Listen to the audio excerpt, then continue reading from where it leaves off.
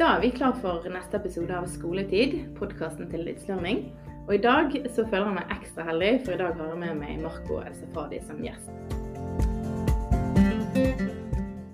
Velkommen, Marco. Tusen takk.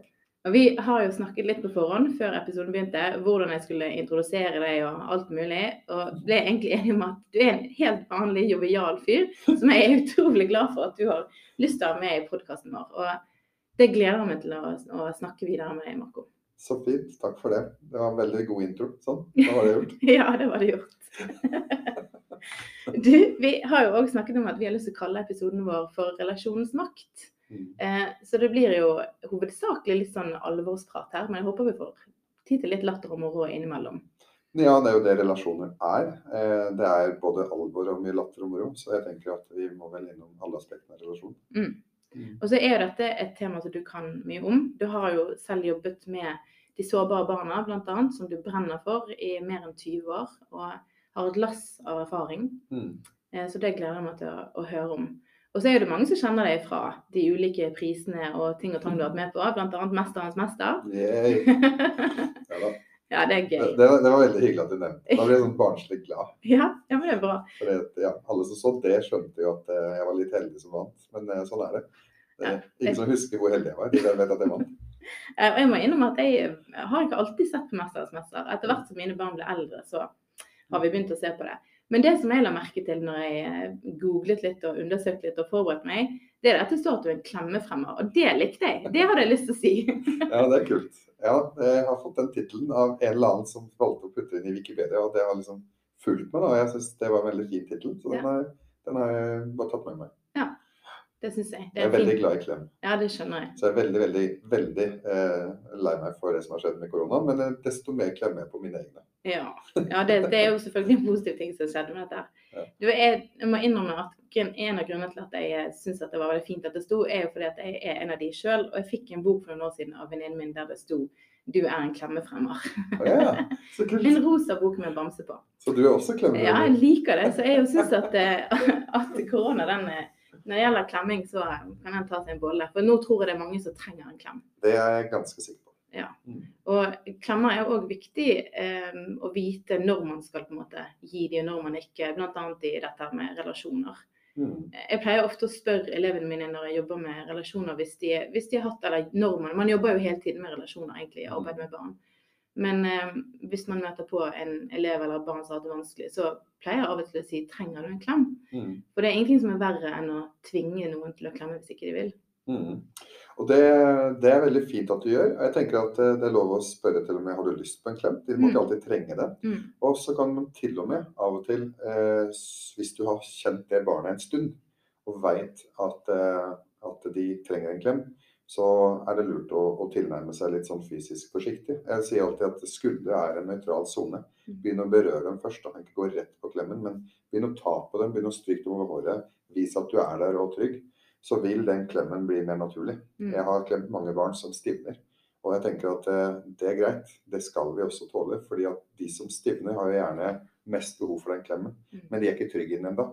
Og da må man jobbe og skape den tryggheten. Og ofte så det de barna som stivner I starten som klemmer med begge hendene og tviholder på klemmen. Så vi voksne må på et vis ta den klemmen litt på alvor, for den gjør så mye, spesielt for de som trenger det aller mest. Og det så viktig det du sier med å begynne berøringen på skulderen eller på ryggen, eller bare vise at du der. For ofte så kan det være en god begynnelse til å skape relasjonen. Ja. Jeg har jo en gutt som jeg begynte å klemme da han var 6 år, uten at jeg visste noe om hans historie. Og han var heller ikke en gutt som jeg hadde noe forhold til jobbmessig, men han pleide å henge I hallen og se på kamper når jeg spilte basket. Og I løpet av de årene han drev og fulgte kampene mine, så klemte jeg han mer og mer, og fikk senere et brev av mor hans, som fortalte meg at han hadde vært seksuelt misbrukt av en onkel, som hadde skapt ganske mye uro og store plager I hans liv.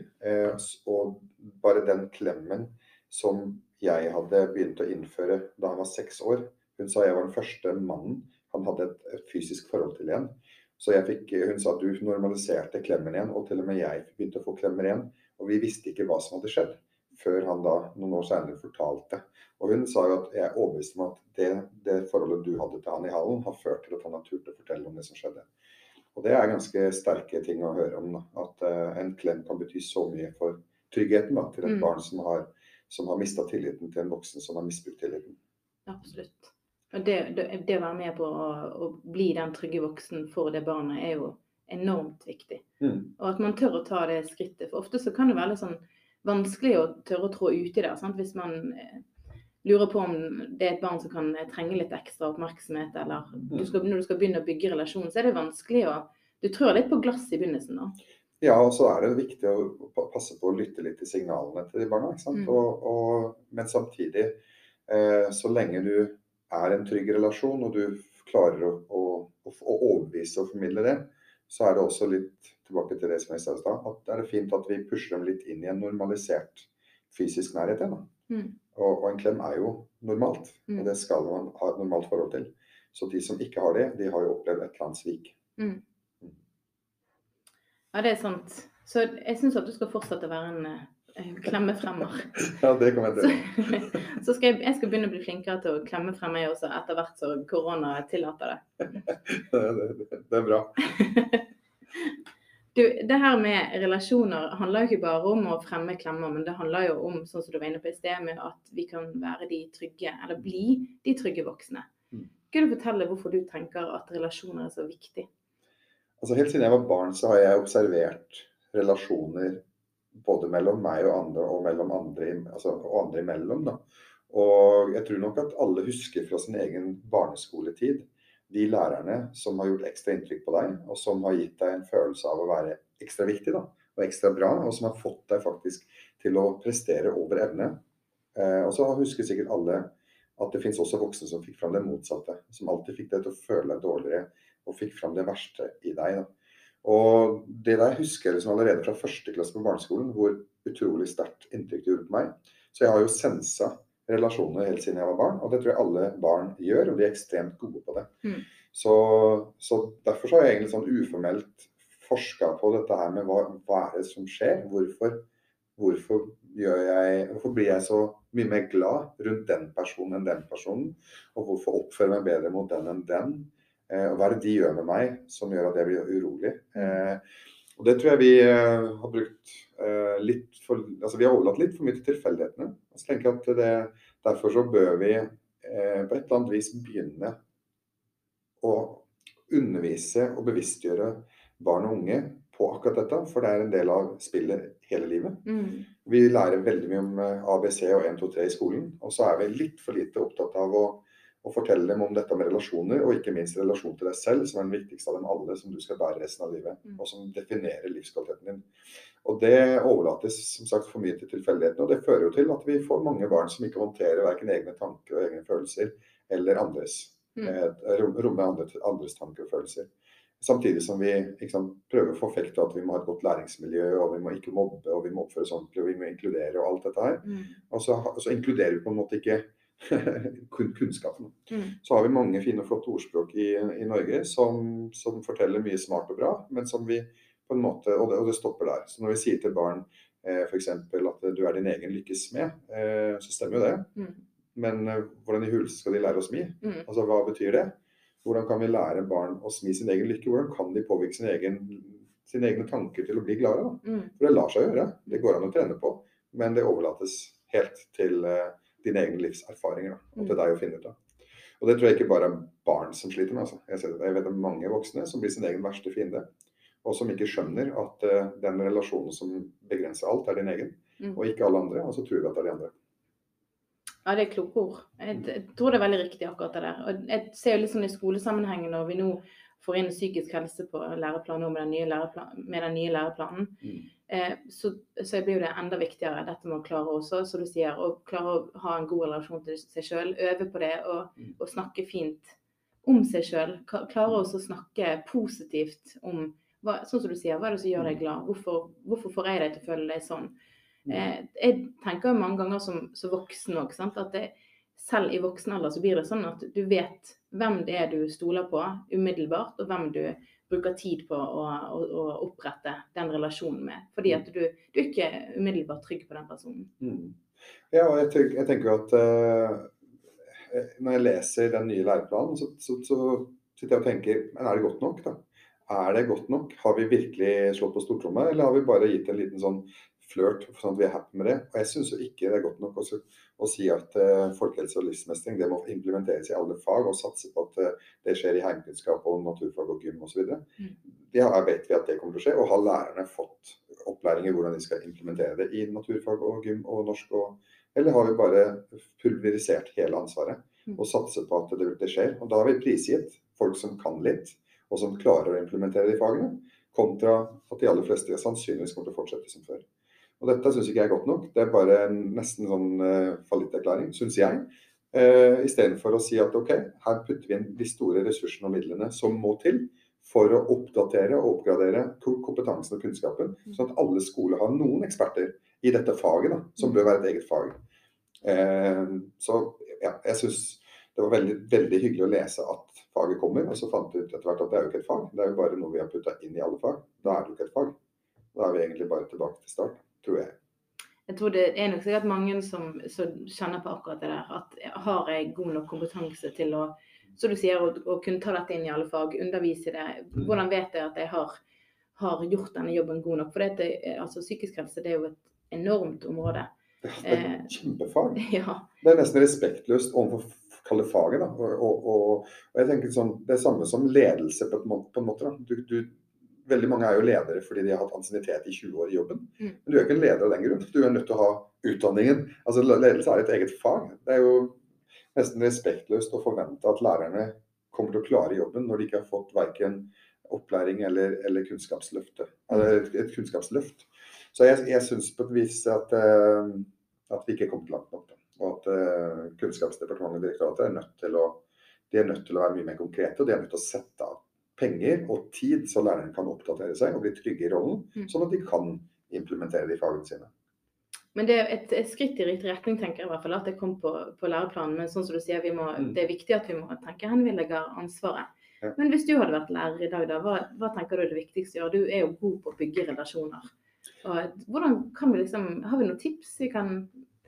Ja, altså, jeg har jo vært lærer i et par år, før jeg begynte å jobbe med disse barnevernsbarna, og jeg vet hva det innebærer å stå i det klasserommet. Og det er ekstremt mange skjebner å forholde seg til. Men det samme som, jeg vil sagt det samme til læreren som jeg sier til leder i en arbeidsplass, bli kjent med folka dine. Det er det viktigste du gjør, og det er ikke vits å begynne med matte og lesing og skriving før du har en eller annen relasjon i bunn, fordi det er noen spilleregler og leveregler vi må forholde oss til i all dialog og kommunikasjon. Og det er at barn, eller mennesker generelt, lytter bedre til mennesker de liker. Og hvis relasjonen er på plass, så har du en evne til å formidle noe til det barnet, selv om det er et fag de ikke liker. Så kort sagt, hvis du er en lærer de liker i et fag de hater, så følger de bedre med, enn hvis det er et fag de elsker og en lærer de ikke liker. Da får de ingenting med seg, selv om de egentlig har lyst. Og sånn funker på en måte kommunikasjon. Og da må vi som lærere og som formidlere være opptatt av denne formidlingsregelen som heter sørg for at relasjonen er god, for da har du lagt et godt grunnlag for læring. Og så kan du si i neste omgang, hvordan kan jeg ansvarliggjøre elevene for hverandres trivsel og trygghet også? Fordi det er et ganske viktig samspill som vi overlater også litt for mye til tilfeldighetene. Og det viser seg jo daglig. Når det for eksempel ringer ut og det er friminutt, så tar vi voksne pause, og så overlater vi til barna å fikse det sosiale samspillet som for noen er et levende helvete der ute. Og som krever at veldig mange barn gruer seg daglig til å gå på skolen. Og vi ser det i ungdata, vi ser det i alle forskninger, og vi har nok kunnskap til å vite hvordan barn har det på skolen. Det er ikke godt nok. Likevel så fortsetter vi å dure på og tenker at pensum er det viktigste i verden. Så vi driver egentlig litt og lurer barn, fordi jeg gikk gjennom en norsk skole i ganske mange år, og kom ut i andre enden som 18-åring og hadde en tanke om hvordan verden var, som viste seg å være fullstendig feil. Jeg trodde at hvis du har gode karakterer, og god orden og førsel, og lavt fravær, så får du et godt liv. Dette er det vi forteller barn, og det er jo bare tull. Ikke sant? Så glemmer vi de viktigste ting. Vi glemmer å fortelle dem at et godt forhold til deg selv er helt avgjørende. Et godt forhold til de rundt deg er lurt. Å være god til å tilpasse andres personligheter, og at vi er forskjellige er veldig bra å lære fort. Å jobbe hardt er viktig, å komme presist er bra, og ikke gi opp når det blir vanskelig er veldig lurt. Alle de tingene som vi vet er helt nødvendig og helt avgjørende for å få et godt liv, De snakker vi ikke så mye om, men vi snakker veldig mye om de andre tingene. Så vi driver og hjernevasker barn med kunnskap og tror at det er godt nok og bra nok, og så vet vi at det er tull. Og mange av de som ikke lykkes på skolen på grunn av at de ikke er gode nok i faget, klarer likevel å være lykkelige etterpå, selv om de ikke har artium. Men det handler om at da har de riktige karaktertrekkene som skal til, som heter viljestyrke, takknemlighet, samspillsevne, ikke sant, og så videre. Som jeg tenker at vi bruker alt for lite tid på.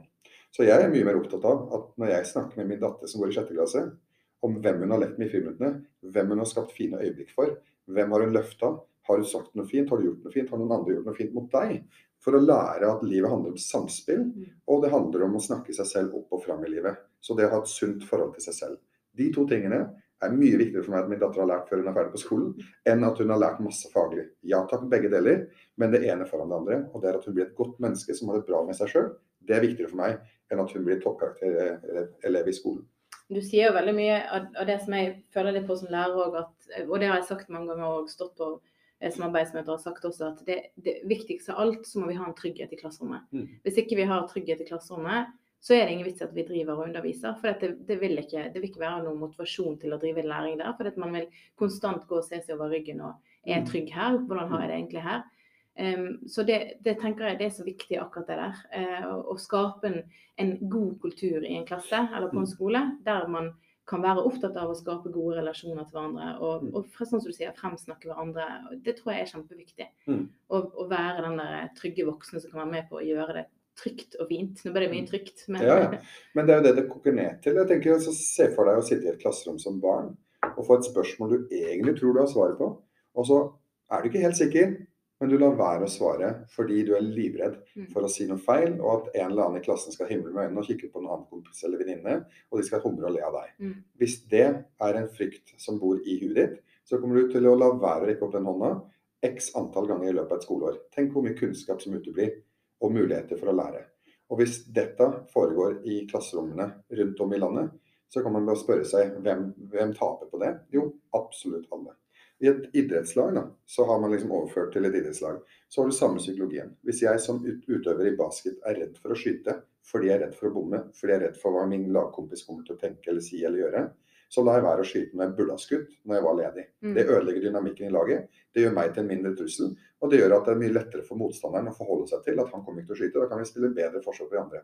Så det skaper en dynamikk i laget som gjør at det blir ødelagt. Altså det skaper mye større utfordringer for alle. Så det er viktig for et basketlag eller et annet idrettslag å spille hverandre så trygge og gode at alle er en trussel, for da er vi alle bedre, og alle vinner på det. Ikke sant? Og da er oddsen større for at vi vinner til helgen når vi spiller kamp. Det kan du overføre rett til klasserommet og si, der den eleven er trygg nok på å rekke opp hånda og bomme i fred ved at de spør, eller de prøver et svar, så har alle hørt det svaret, alle har lært det samme. Hvis læreren sier ja, det var riktig eller nei, hva med noe annet? Vi prøver noe annet. Og så får vi den felles veksten, fordi det å si nei, det var ikke riktig, det gjør absolutt ingenting, for jeg er kjempetrygg på at sikkerhetsnettet mitt heter klasserommet, og alle tar vare på meg. Og den tryggheten må på plass. Og så er jo spørsmålet om hvor mange klasserom i Norge klarer det, og skaper 100% trygghet, der alle vil hverandre vel, og alle vet det. Den må vi også jobbe med, dessverre da, som vi ikke har så mye tid til, og det ikke måles noe særlig suksess rundt. Så hvis jeg hadde vært lærer, så er det de 2 tingene jeg hadde brukt tid på. Jeg vil heller bruke 3 uker på å sikre at min klasse er trygg på hverandre, og vi har noen spilleregler som heter hvordan oppfører vi oss mot hverandre, hvordan skaper vi inkludering og trivsel, og vi lager også noen samspillsregler på hvordan friminuttene skal funke, hvor vi til enhver tid, etter friminuttet, og spesielt storefri, tar en liten fot i bakken og sjekker hvordan har det gått. Har vi lagt merke til at noen var utenfor, og vi er et lag, og vi sørger for at laget har det bra. Og så når vi er trygge og bra sammen, så kan vi til og med utvide og tenke, kan vårt lag være bra for de andre lagene der ute? Men la oss begynne med vårt lag. La oss sørge for at jeg, som medelev i 6B for eksempel, skal ta vare på mine medelever. Det er min jobb, og det må alle forstå. Og i det ringer ut, hver gang det ringer ut, så skifter ansvaret fra lærer til elev. Nå er det ditt ansvar å sørge for at kollegaene dine og lagkameratene dine har det bra i friminuttet. Og det skal vi snakke om etter friminuttet. Og hvis dette hadde vært blikket, så hadde sannsynligvis flere vokst i det sosiale samspillet i friminuttene. Så veldig mye kunnskap og sosial vekst uteblir fordi vi ikke snakker om disse friminuttene. Og det gjør jo at mange elever stagnerer og ikke utvikler seg så bra som de kunne ha gjort og burde ha gjort som sosiale vesen, fordi vi voksne ikke har blikket på det. Så hva vi spør om, hva vi opptatt av som voksne, det de bruker tid på å lære å ta til seg kunnskap. Så når jeg spør min datter, har du gjort noe fint for andre, så vet hun at det fint å gjøre, og det viktig å gjøre, og det blir en del av blikket hennes. Mens hvis jeg spør henne, hvordan gikk det på skolen da? Hva lærte du? Så har hun forstått at for pappa så det kunnskap som viktigst. Så hva det vi spør om da? Hva det vi opptatt av som voksne lærere, pedagoger i skolen? Det må vi være litt obs på. Og hvis jeg hadde vært lærer, så hadde jeg brukt ekstremt mye tid på å etablere en sunn og god, trygg kultur i klasserommet, og utenfor i form av friminuttene, ved å hele tiden ansvarliggjøre mine elever for hverandre. Det helt enig med deg. Jeg synes det kjempeviktig.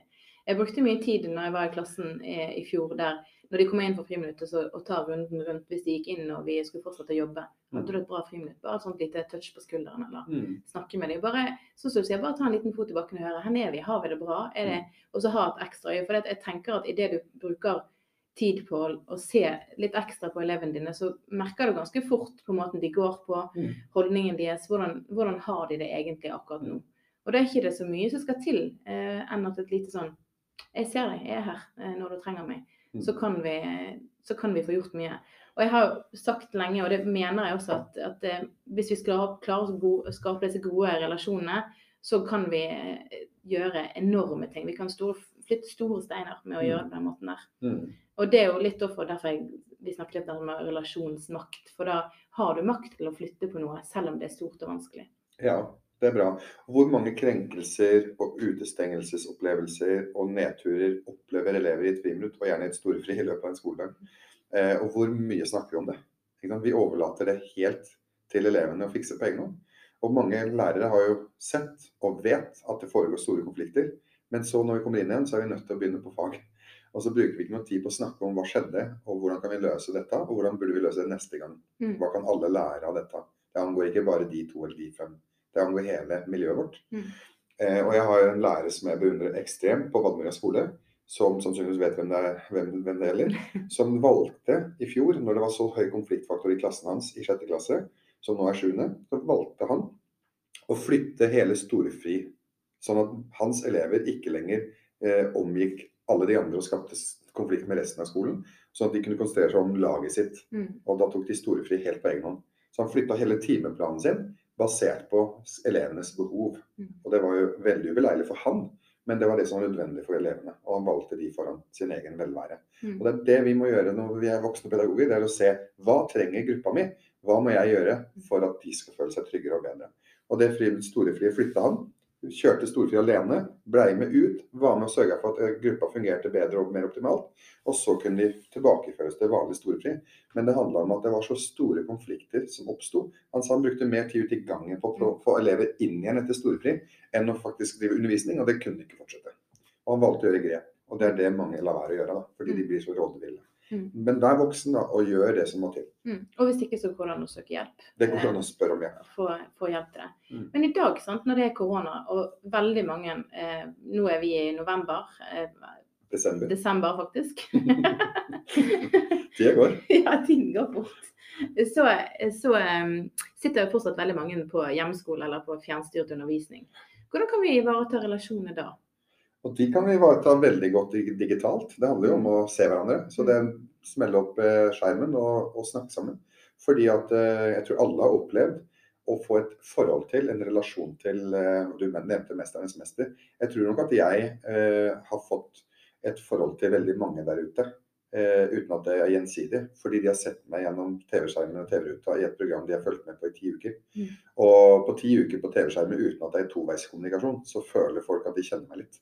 Og jeg har møtt folk som sier hei til meg på fly og sier, oi, beklager, jeg trodde jeg kjente, det var litt flaut. Ikke sant? Og det har vi alle sikkert opplevd, at noen hilser på noen de tror de kjenner, og så var det bare noe de har sett på TV.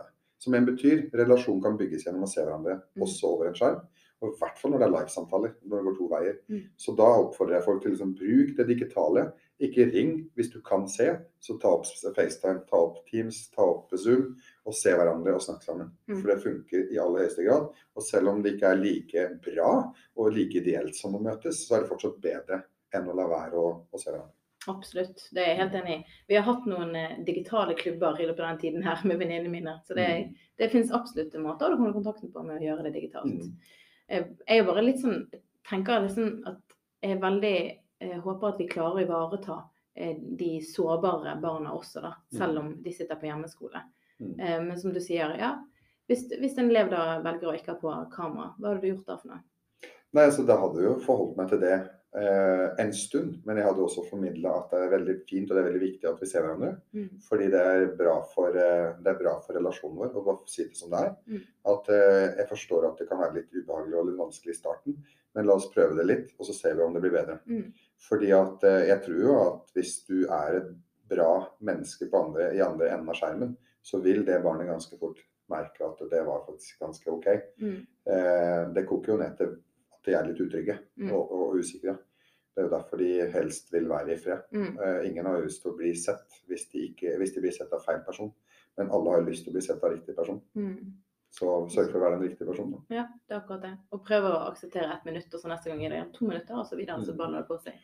Ja, og det tar hensyn, men igjen, et sånt kjærlig puff i rumpa har barna ofte godt av.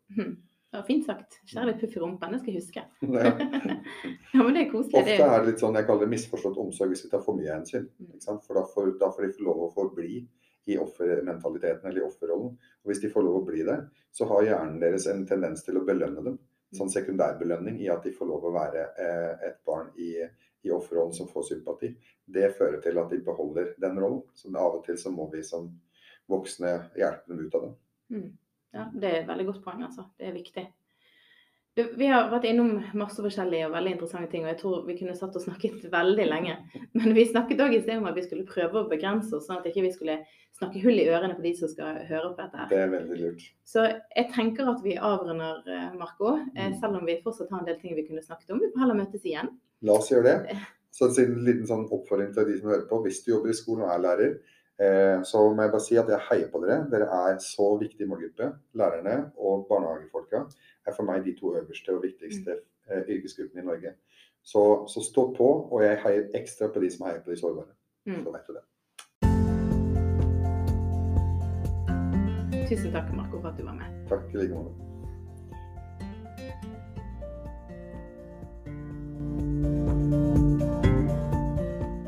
Dette var en episode av Skoletid, en podcast for deg som interesserer deg for læring, pedagogikk og mestring i en digital utdanningshverdag.